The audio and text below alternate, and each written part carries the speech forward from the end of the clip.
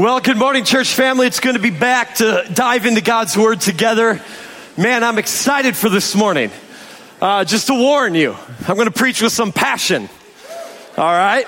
So, it's been a while since I've been able to dive into God's Word together with you. And I want us to get into the Word of God so the Word gets into us and changes us. And so I'm really thrilled that you're back this morning. And we're jumping back into a series that we've been on since the beginning of the year called Awaken, the book of Acts. And we're going to jump in where we left off. But first, I want to look at the camera. Welcome all of you watching online. Man, I hope you feel the power and presence of God that's in this room as you guys are watching wherever you are. And we're going to jump back in. What I love about this series is I told you at the beginning of the new year, this is a series we're going to be in for a while. We'll be jumping in and out. But the book of Acts gives us a glimpse into the very first Christian church and what they were doing. It's a model for us. It encourages us. It should shape what we do as the bride of Jesus Christ, the church. And I'm excited to get us there. It's called Acts because it looks at the actions of the early church and of the apostles, the disciples of Jesus Christ, once he has been ascended into heaven. We get to jump there. So, there's 28 chapters in the book of Acts. We are 8 months into the new year and we're only on Acts 4. Many years we're probably going to be in this book, but it's an awesome book. That's why I'm willing to let's go slow. Let's go methodical, and let's ask Jesus Christ to shape us. Because we want to be a book of Acts. We want to do exactly what Jesus wants the church to do. So if you got your Bible, if you got your tablet or your phone, turn to Acts chapter 4. Acts chapter 4. And I've called this message, The Power to Face Persecution. I'm so excited for this passage in particular because it's about the church that begins to face trouble for the first time. I think it's so relevant for us today. I think you and I actually face persecution. We just don't realize it. It's to a different degree in America. See, over centuries, brothers and sisters in Christ Jesus have been persecuted and killed for their faith in him. There are brothers and sisters in Christ that have been sewn into animal skins. They've been fed to wild dogs and lions. They've been covered in wax and attached to poles so they can be lit on fire and light up the courtyard of the Roman emperor. Brothers and sisters of Christ, one day you and I that will see these people in heaven. They've been in prison, they've been boiled alive, they've been burned and beheaded.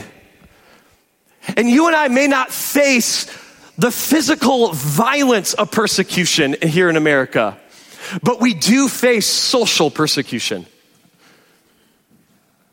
Oh, you're that weird person that follows Jesus. You actually believe that stuff? We face persecution, opposition, just in a different way. See, none of us today, we're not afraid of claiming Jesus Christ and worshiping his name in this room today. We were in a public spot yesterday having our worship team at noon play Jesus songs in a public public park, and we had no concern that we're claiming the name of Jesus. And there are brothers and sisters in our faith that right now today are hiding because they're fearing their life because of Jesus. Let me introduce you to this man here. This is Tahir. Tahir was from Iran. Tahir was a Muslim. In the country of Iran, it is illegal to convert to Christianity. See, Tahir had a problem, though. As he was practicing his Islamic faith, one of Tahir's kids was very, very ill. And a group of Christians in Iran find out. They go to Tahir and they say, "Do you mind if we pray for your kid?" Tahir's in desperation. Sure.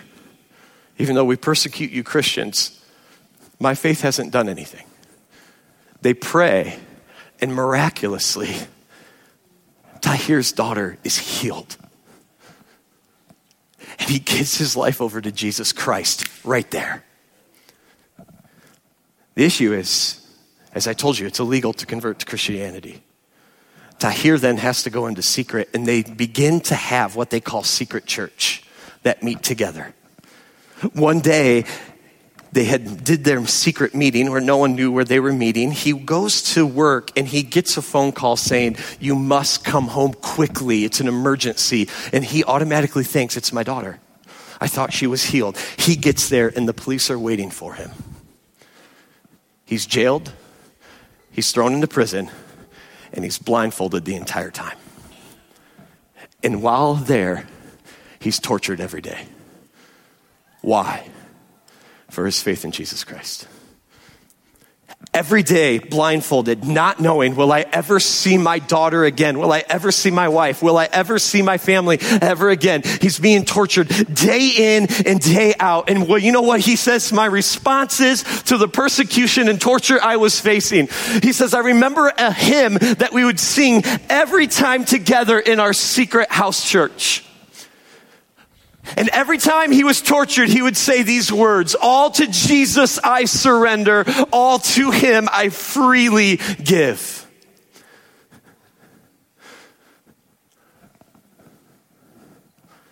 Persecuted, but will gladly still claim the name of Jesus Christ. Eventually, Tahir would be let go and he would take his family and flee the country of Iran. But he has a heart and passion. He's now praying for other brothers and sisters that are still in Iran that have secret house churches to get out of there and flee. But he knows my brothers and sisters are dying for the name of Jesus also. All to Jesus I surrender. All to him I freely give. Blindfolded, tortured. There's a recent survey done by Open Door USA. Open Door USA deals with persecution of Christians. Here's what their survey says. Over 340 million Christians are living in places where they experience high levels of persecution and discrimination. Every 2 hours, a Christian is killed for their faith. And over 4,300 Christian buildings are attacked each year. They also say a stat that there are over 4,200 Christians every year that is imprisoned illegally and never given a trial. Friends, our faith is bigger than in America. Those are brothers and sisters of our faith that one day you and I will see. And Acts chapter 4 begins the first trouble for the church, the first persecution. But what I love about it is it did not blindside God. Jesus predicted this. Jesus is having his last meal with his disciples. It's his last words before he goes to the cross. He knows he's going to be tried and go to the cross. That's going to happen in this evening. And he tells this to his disciples, recorded for us in John's gospel, John chapter 15. And it reads this way. If the world hates you, understand that it hated me before it hated you. If you were of the world would love you as its own. However, because you are not of the world, but I have chosen you out of it, the world hates you. Remember the word I spoke to you. A servant is not greater than his master.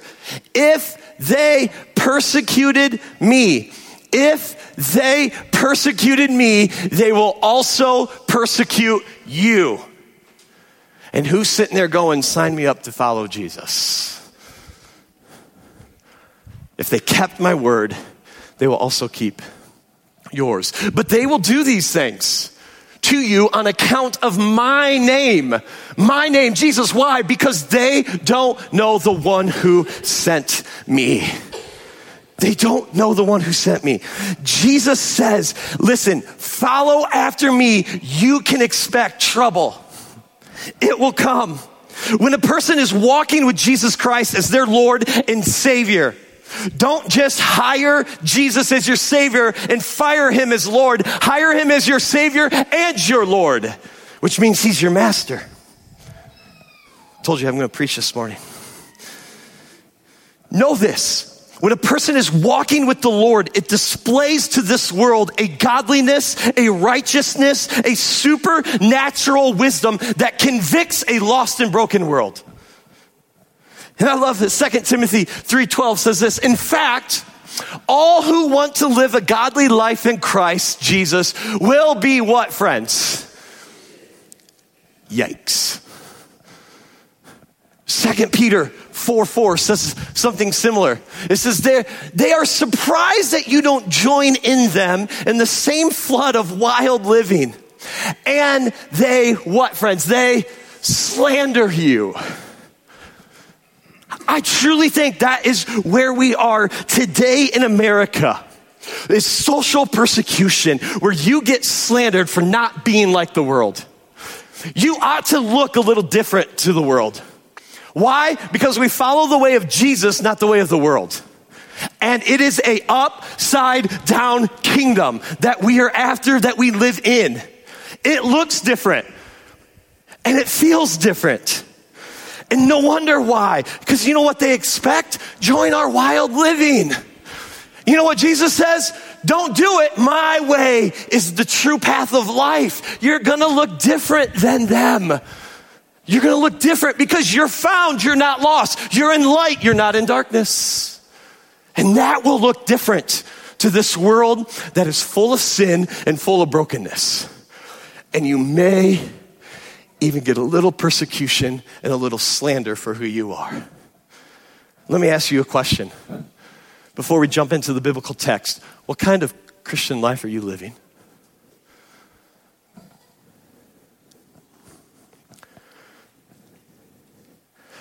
I don't know if you can be a true follower of Jesus and not face some sort of opposition, trouble, or persecution if we're truly walking the way of Christ.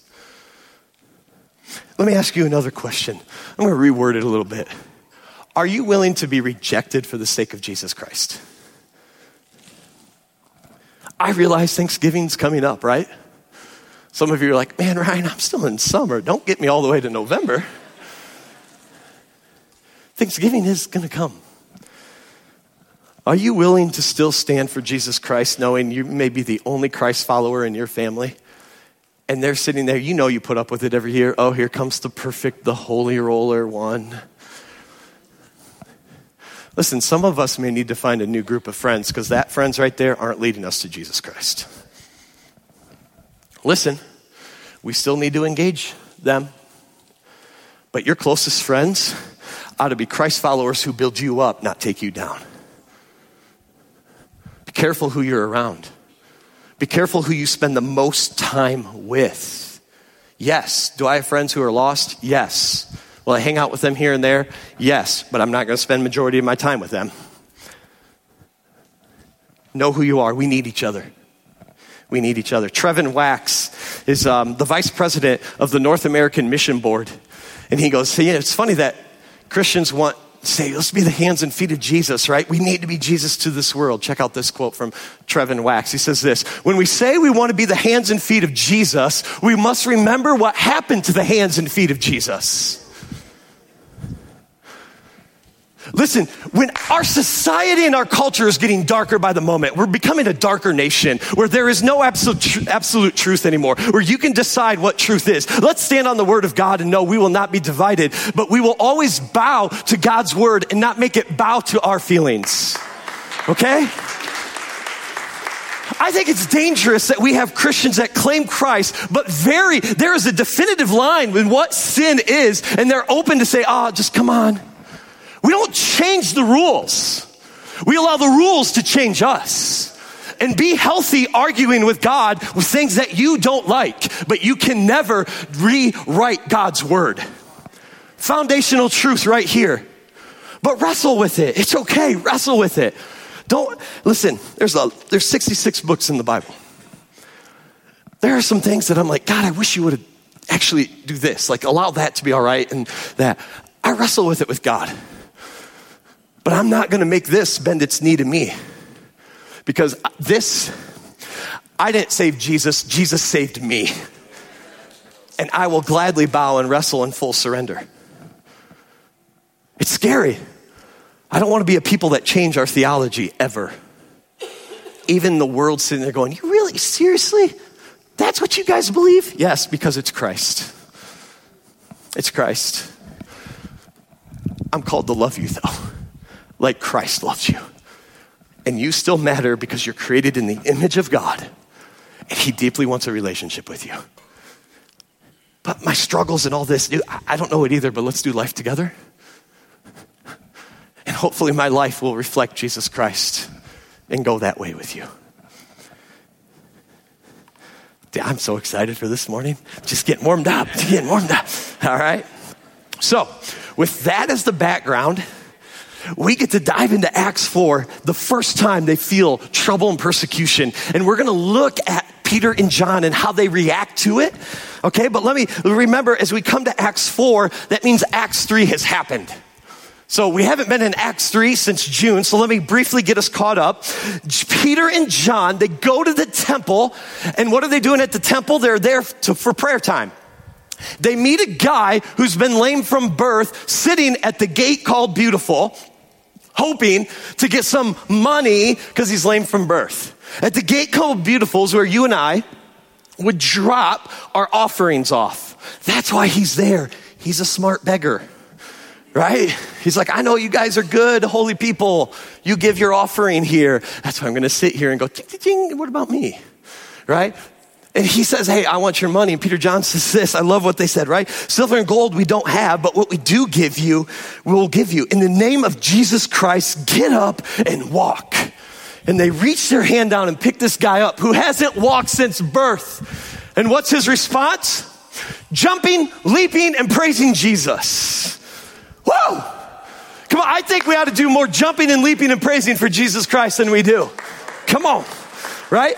And so everyone's like, whoa, we've been seeing this guy here every single day. And now he's like, dude, I can walk, right? And Peter and John then begin to preach a powerful message to the people. And he looks at the people who killed Jesus and said, listen, you killed the Messiah, the author of life. Now you need to repent. And enter chapter 4. And what's interesting about chapter 4 is you're going to see people repent and get saved. But you're also going to see Peter and John get persecuted. You're going to see salvation and persecution. And so what I want us to do this morning is I want us to notice what Peter and John, how they respond to the persecution. I want to frame them this morning as 5 I will commitment statements for us as a church. But we have to understand right before we jump in why this is so important. Why we must be committed to God's word. It's this. If you don't stand for something, you will fall for everything. And we see that. We see brothers and sisters in Christ beginning to change theology, beginning to change their worldview. It's like, what happened? The problem is we're not rooted in Jesus Christ enough. So we don't know what his word says, so we don't know how to handle a situation, and then we're influenced by that situation, so we change the viewpoint. And we say, well, that must be okay then, because we don't know it. So one of my goals as your lead pastor is to help you get to know the word. And that's what I'm passionate about. So here, if we don't know what we're about, what we're convicted about, what we'll stand for, what the principle of who we are, we will not stand for Jesus Christ.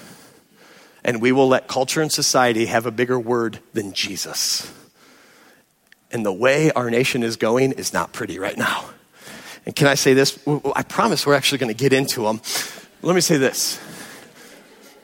What we're facing today in our nation, number one, has not shocked and caught God by surprise. And number two, this is written at the time of probably the worst persecution under the emperor of Nero, who absolutely hated Christians and killed them.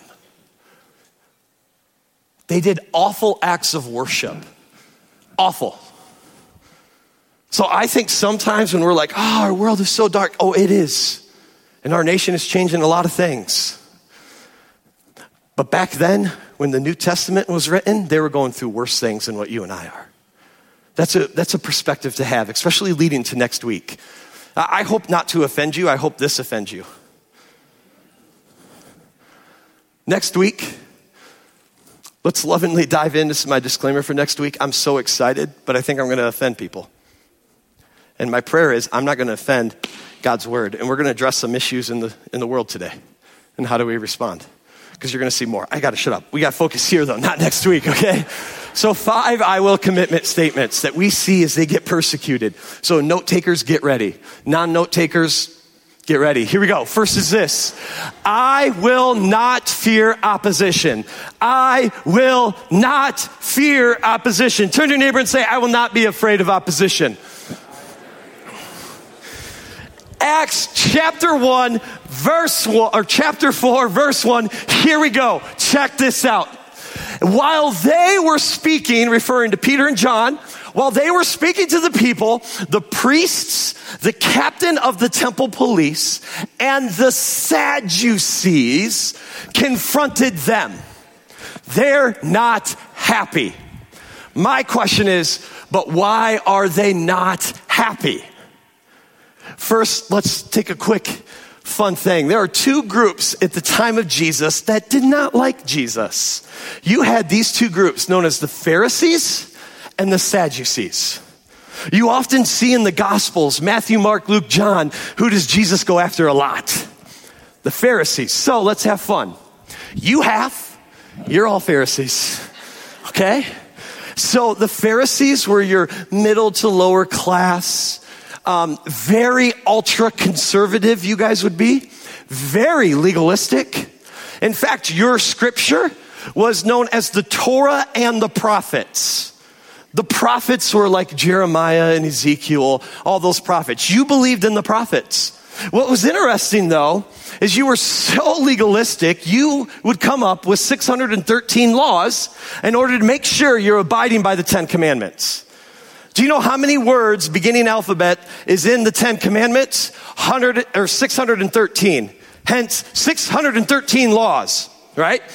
One reason you don't like Jesus, remember what Jesus did in the temple? We must remember the Sabbath day and keep it holy. So you guys come up with laws to say you can't work on the Sabbath because we got to remember the Sabbath day and keep it holy. No working. And part of working could be healing. And what did Jesus do in the temple? He healed. You guys are like, you broke number 425. You guys don't like Jesus. He's breaking your rules. And you're like, we don't know how to respond to this, Jesus. On top of that, you Pharisees, you do not like the Roman government. You hate the oppression of the Roman government. The Sadducees. I don't know if I would woohoo yet. The Sadducees were more of the elite, if you will. You're very few in number, the Sadducees are, but you are wealthy. And you know what you love? It's true. You love what they hate. You love Rome. Because you guys can be buddy-buddy and get your way. You can pay Rome and get your way. They hate Rome. You love Rome. You know what's interesting about the Sadducees is their Bible is just the Pentateuch. The first 5 books of the Old Testament. Genesis, Exodus, Leviticus, Numbers, and Deuteronomy. That's all you believe in, those first 5 books. You don't believe in the prophets like they do. You don't believe in it. Just those first 5 books, that's it. On top of that, you guys are like the ultra liberals, by the way. They're the ultra conservatives. You guys are the ultra liberals. Here's interesting what your theology is a little weird. The Sadducees' theology, you guys would believe in no afterlife, no spirits, no angels, none of that. And a big key theology thing you all believe is that there is no resurrection. Acts chapter 4. While they were speaking to the people, the priests, the captain of the temple police, and the Sadducees confronted them. Yeah. Too bad. You like being a Sadducee. And then Luke, who wrote Acts, gives us no wonder why the Sadducees are confronting. Because they were annoyed that they were teaching the people and proclaiming Jesus, the resurrection of the dead. You don't believe in it. And now Peter and John are going, we believe in the resurrection of the dead. We believe that Jesus was raised from the dead, by the way, that you killed. And they are annoyed. Please know, the gospel will annoy people. The key is just don't be annoying. Look what God's word says. They were annoyed. It doesn't say they're annoyed because Peter and John are obnoxious. What are they annoyed at? Their message. They're not annoyed at who Peter and John are, that they're Christ followers. They're irritated that they're spreading this resurrection stuff. That's what they're irritated. Listen, the fact that the gospel will annoy people doesn't give any of us the right to be annoying. That will turn people off from Jesus. Remember, Peter and John aren't in trouble because they're annoying. They're in trouble because people were annoyed by the gospel. And when you preach the gospel, when you open your mouth to teach the gospel, know this, that there will be people who view the gospel as intolerant, harmful, bigoted, narrow, and a fairy tale. But also know, when you declare the gospel, the enemy of your soul will want to attack. And that's the culture you and I live in today. You really believe that fairy tale? Jesus is so bigoted and narrow-minded. And not everyone, as you live out your faith, will like what you have to say. Here's what's interesting in verse 4. It goes on and it says this, but many of those who heard the message believed. And the number of men came to about 5,000. Here's what's interesting. We know in Acts chapter 1, there's 120 of them in the upper room, wherever that is in Jerusalem. 120. The Spirit falls. Peter preaches in Acts 2, and there's now 3,000. This is the third time we get a number of the size of the church. It's now up to 5,000, and it says men. That's not including women and children. The church is expanding, even in the midst of trouble and persecution. But know this, Peter and John are preaching Jesus because people have to hear to believe. And they're not afraid to stand up before the people who persecuted and put to trial and crucified Jesus to say, I believe in the resurrection of Jesus Christ. I love what Romans 10:17 says. It says, so faith comes from what is heard, and what is heard comes through the message of Christ. According to our scholars, we believe that St. Francis of Assisi, an early church father theologian, was accredited this statement, but we're not really sure if it was him or not, but we give it to him. And he says this, preach the gospel often, but when necessary, use words.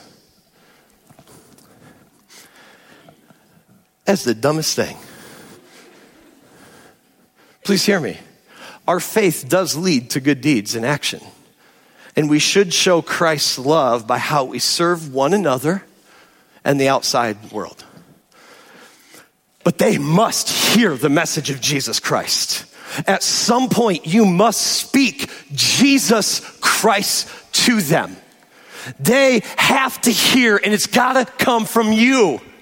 You must have that boldness. And you know the problem with evangelizing? Here's our issue. We feel that what stops us most is we think we know what's going on in their heart. But Jeremiah says this, the heart is more deceitful than anything else and incurable. Who can understand it? So we look at the heart and you're like, you know what? We're fooled by their facade. They look like they don't want to hear it. And you know what we do? Then we step back and we don't say anything. And what they need is the message of Jesus Christ. That's what their heart is longing for. But we see this facade that they're angry against it, but their heart is broken and needs healing, and they can only be found in Jesus Christ. Or we think, you know what, they're cold against church and this Jesus idea, and we decide not to do anything when God has been working on their heart, preparing the soil of their heart to receive the seed of Jesus. Who knows? If we just got bold enough to step out and not worry about, or what are they going to say about me? What are they going to think about the church? What are they going to think about Jesus? If we just be bold enough as Christians to step out and say, I will not fear what they may believe or how they may ostracize me, because there is only one name, and his name is Jesus, that every knee will bow and every tongue will confess. I will do everything with grace and truth to tell who Jesus is. I wonder how many more people in heaven we could have.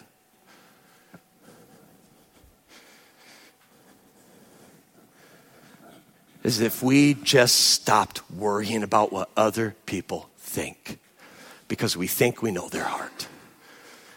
And in the ancient world, at the time of the height of the Roman Empire, with Nero on the throne, burning Christians, it took a group of them to set the Roman world on fire with the gospel. Why? Because they had the tenacity to say, we will not fear opposition, and we will preach the gospel wherever we go. Commitment number 1, I will not fear opposition. Commitment number 2, I will proclaim the resurrection. I will proclaim the what, friends? The resurrection. Look at verse 2. Remember that because they were annoyed that they were teaching the people and proclaiming in Jesus the resurrection of the dead. They weren't afraid, knowing you Sadducees did not believe that. They said, we do, and we know what we stand on. They were proclaiming in Jesus the resurrection of the dead. And if you jump to verses 9 and 10, Paul's continuing. He says this, if we're being examined today, Peter says this, about a good deed done to that disabled man, that lame man from birth at the beautiful gate, by what means he was healed, let it be known to all of you and to all the people of Israel that by the name of Jesus Christ of Nazareth, we're not afraid to tell you who he is. Even though we know we could die in this moment from all of you. It's Jesus, whom you crucified, and watch this, whom God raised from the dead. By him, this man is standing here before you healthy. The resurrection is the backbone of our theology. If Jesus does not get resurrected, then we have a savior, a dead savior who can't save everyone or anyone. The resurrection is the centrality of our faith. It's the resurrection of Jesus Christ. 1 Corinthians, or Romans says this, just as Christ was raised from the dead by the glory of Father, so we too may walk in newness of life. I love the fact that they're literally saying there is power in the name of Jesus because he's been resurrected. There is new life in the name of Jesus because he is alive and has been resurrected. And then Paul writes to the church in Corinth and he says this, and if Christ has not been raised, then our proclamation is in vain, and so is your faith. We have no faith if there's no resurrection. And then I love Romans 10:9. Here it is. If you confess with your mouth Jesus is Lord and believe in your heart, here it is, that God raised him from the dead, you will be saved. I will proclaim the resurrection. Declare it. Can I say this, friends, family? Don't just proclaim the resurrection on Easter Sunday, but proclaim it the other 364 days of the year. Let's be people of the resurrected Jesus. That's why I say every Sunday should be like Easter, because we're celebrating that the tomb is empty and our lives are changed in his name. Woo! Come on. All right. Proclaim the resurrection. Let's be people of the resurrected Jesus, 365 days of the year. Okay, here's the third commitment. We'll go through the lesson a little quick. Here we go. Third is I will be filled with Holy Spirit. I will be filled with the Spirit. Check out Acts. It says, so they seized him and took them into custody, Peter and John, until the next day, since it was already evening. Big key note here. Why aren't they just trying him? Because it was illegal to try someone at nighttime. That is why Jesus' trial was illegal. Because they tried Jesus at night. They wanted to stomp him out. Why? Pharisees, you didn't like him. Sadducees, you didn't like him. You didn't know what to do with the Son of God. So we try, get rid of him. Let's execute him. Who cares? It's night. We're done with him. And they said, no, Peter and John will give you the right trial. We'll wait till night. And then it goes on and says, the next day there, watch this, rulers, elders, and scribes. This is like their Supreme Court, if you will. This is the group of people that get to make the laws, all under the Roman governor of that time. But remember, they're kind of in cahoots with Rome anyways. And they're like the ones that are pretty corrupt, but they kind of run the country for you. So the Supreme Court's there in Jerusalem. Not only that, Annas the high priest is there. By the way, he's crooked. Rome will eventually kick him out of the high priest role. And you know what he does? He pays them off so his son-in-law, Caiaphas, can rule. Again, you're in cahoots with Rome. And they're all there. John and Alexander and all the members of the high priestly family. They're there ready to try Peter and John. You know why? Because they don't know what to do. And then it says after they had Peter and John stand before him, they began to question them. Here's the question. By what power or in what name have you done this? Here's what's fascinating.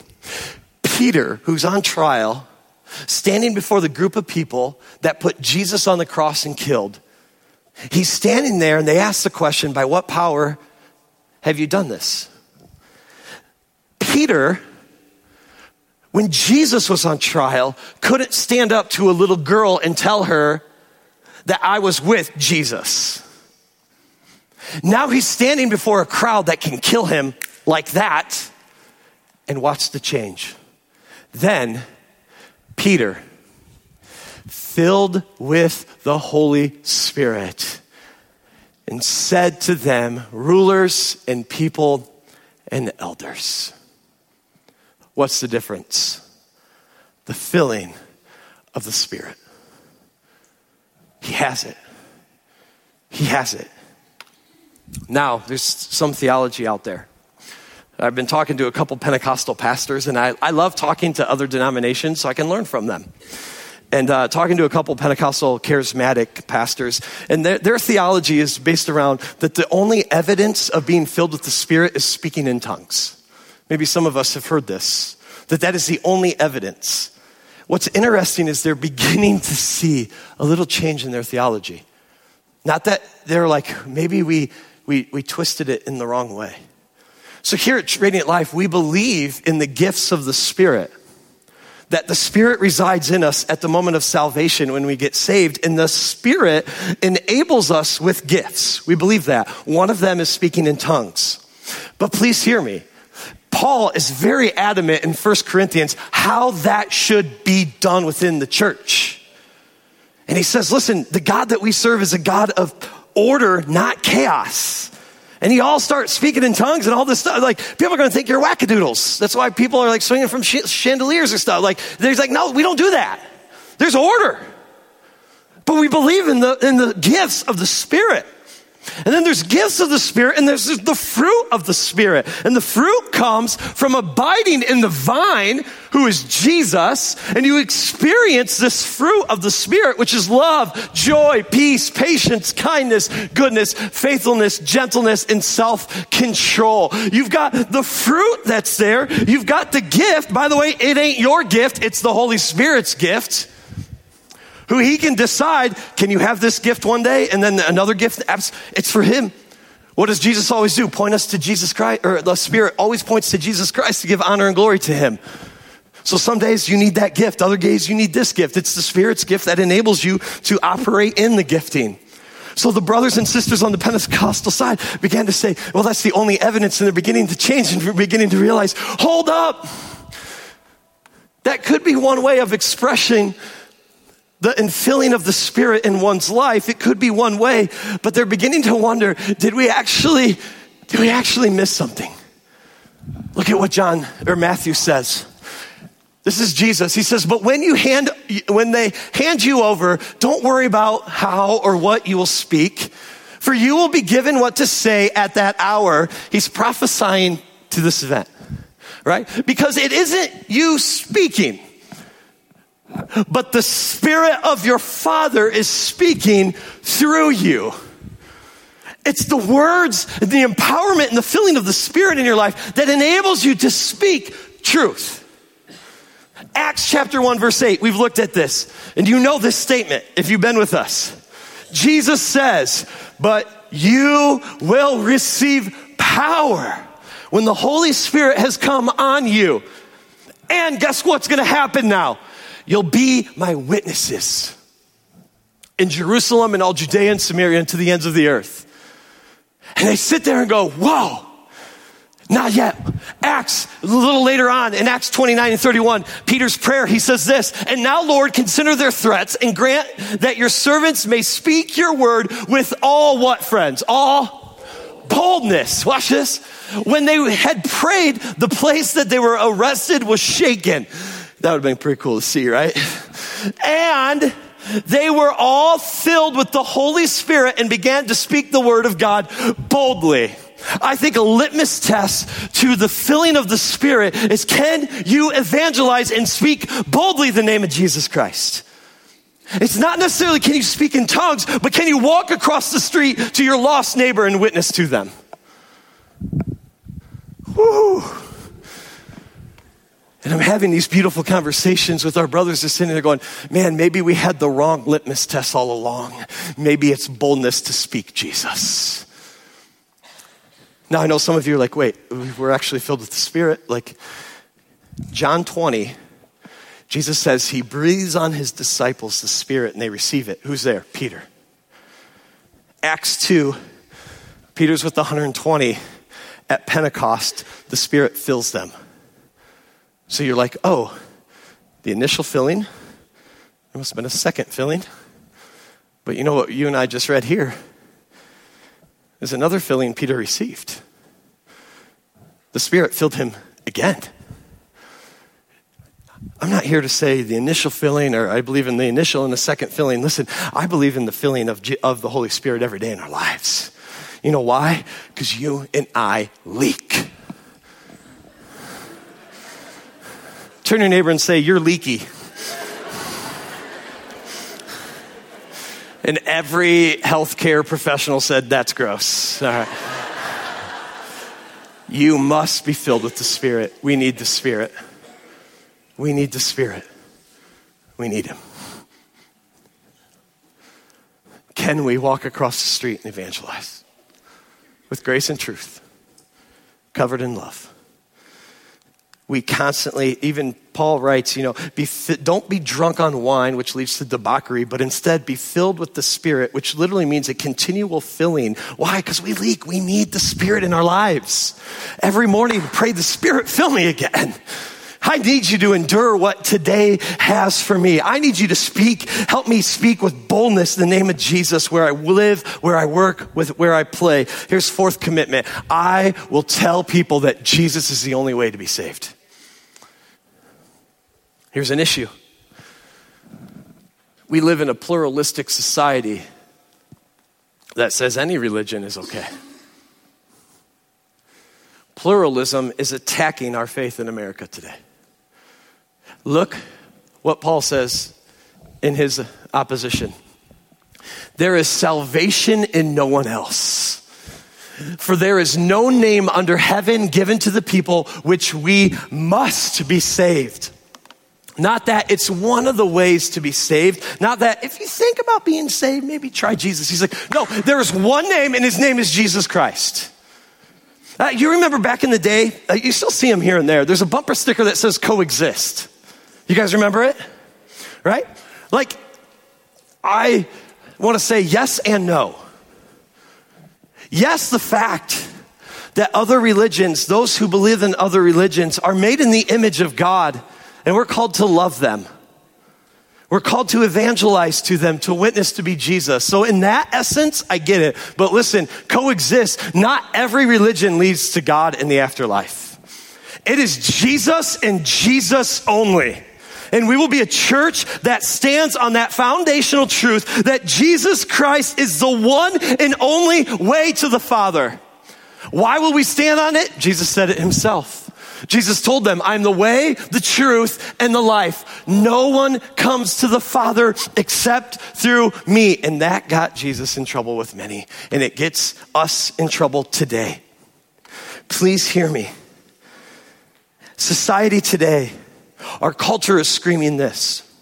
You can't say your religion is the right one. You must say that all religions are valid and try to just tell people you should try Jesus. What the culture is doing to us today is they're trying to evangelize you and I to their point of view, and they're doing exactly they're doing what they are telling you that you can't do. That is the height of hypocrisy. You're trying to convert me to your view, but you're telling me I can't tell you that Jesus is the only way. Hypocrisy. I'm sorry, we'll be a church that stands that Jesus is the only way to the Father. Not every religion leads to God. Christianity is the faith because Jesus, the Son of God, came to bear your and I's sins, to build that bridge from our sin and destruction to wholeness and restoration in Christ Jesus. It is Jesus and Jesus alone. Romans 1:16 says this, for I am not ashamed of the gospel. I'm not ashamed of it because it is the power of God for salvation to everyone who believes. Let us be a people that tell other people that Jesus is the only way. Here's the last and final one. I will spend time with Jesus. I realized this morning with some of the things I've said could offend people. I cannot apologize for what is right and what is true. I can't. I'm not called to be a popular pastor. I'm called to preach Jesus Christ.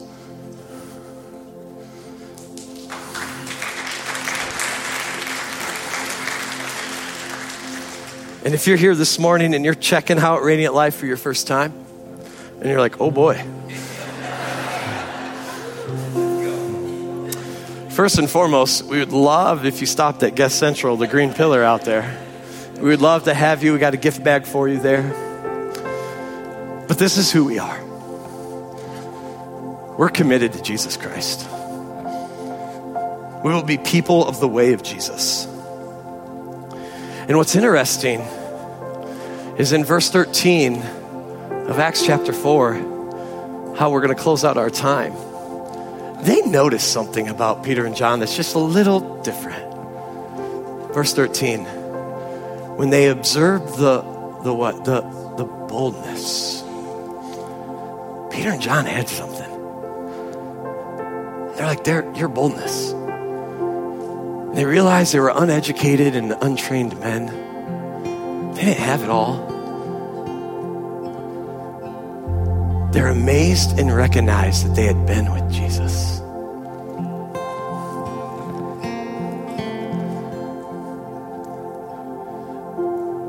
Every day, may you and I spend time with Jesus Christ. Every day. You can write these 3 words down. Word, worship, prayer. I think it would be fantastic if you got all 3 in. Maybe you get 2 in or 1 in. But spend time with him every day. Because Jesus changes everything. You make time for what you love. How much time are you making for Jesus? How much time? What's fascinating is Mark gives us a little clue what Jesus says, or how he appointed the 12 apostles or disciples. Mark 3:14 reads this way. He appointed 12, he, Jesus, appointed 12, whom he also named apostles. Watch the progression. First and foremost, to be with him. There's that being aspect. See, in the moments of being with Jesus, you recognize where you've got off track. And the Spirit gently guides you back and convicts you. It's being with Jesus or moments when the world is kind of shut out and distractions are set aside and you can just worship the King of Kings. And it's like your reality and your worldview changes. It gets reoriented towards the heavens and not here. Notice it's to be, and then what does it say then next? To send them out to preach. It's being with Jesus before doing for Jesus.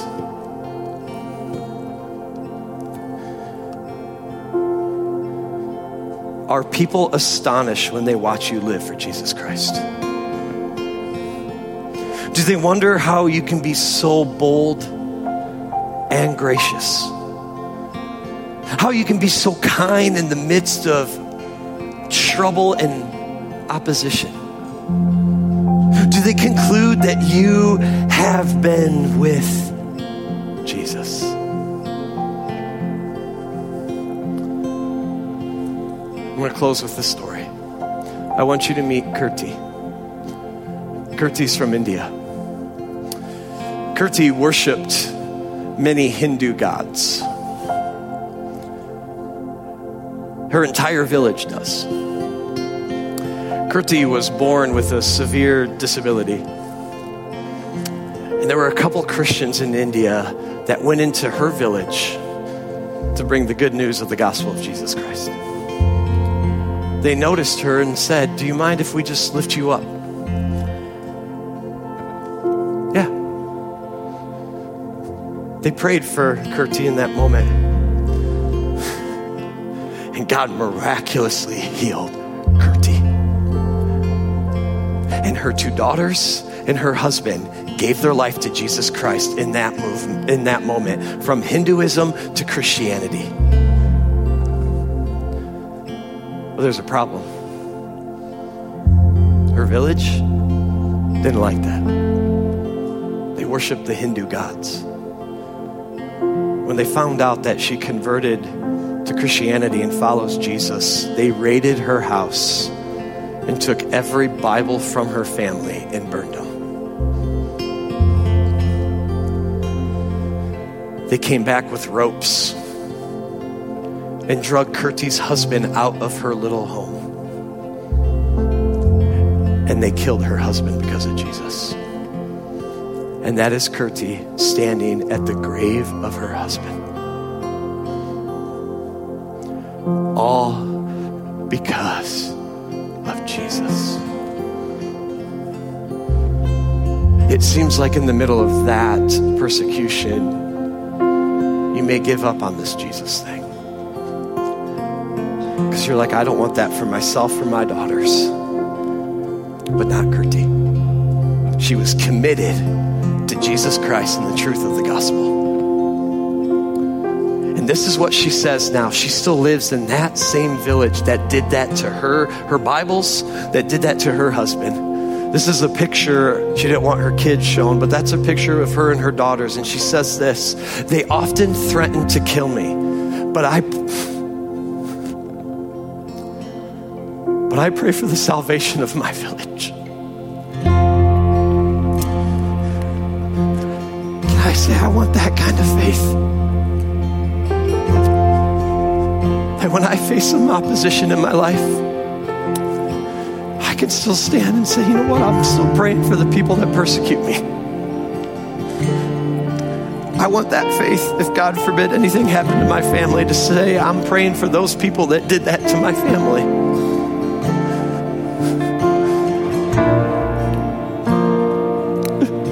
One day we will see Kirti in heaven. And we'll see her husband that was martyred for Jesus Christ. And I think that's a pillar of faith right there. But they're committed to Jesus no matter what they walk in life. So let me ask you a question. Holy Spirit, what are you saying to me right now? Maybe for some of us, it's just one of those those 5 have resonated a little bit and you're like, I need to be more committed to that. Allow the Spirit to stir something. Allow the Spirit to do something that we just don't walk out going, hey, that was nice. Holy Spirit, what are you saying to me? So one day, we know what we stand on. And when the trouble comes and the persecution or opposition head our way, you and I can stand firmly in Jesus Christ and say, it is well with my soul. It is well with my soul. Because you, Jesus, it is well. So will you please stand, and I'm going to pray for you. And we're going to sing that song, It Is Well. And may we give it over to Jesus. So Heavenly Father, we lift up everyone in this room that could hear my voice, whether it's online or here. May we be committed to you, Jesus. May we go all in. We can't have one foot in the world and one foot in you, Jesus. We got to go all in. Lord Jesus, help us not fear opposition. Lord Jesus, help us to preach your resurrection all the time. Not wait till Easter once a year, but all the time. May we be filled with your power and your Spirit and your presence. Fill us. May we always point everyone to you, knowing you are the way, the truth, and the life. No one comes to the Father except to you. May our lives point people to Jesus. And may we be with you. And as we enrich our lives, surrounded with you more and more, that when trouble does, we will say, it is well with my soul. It is well.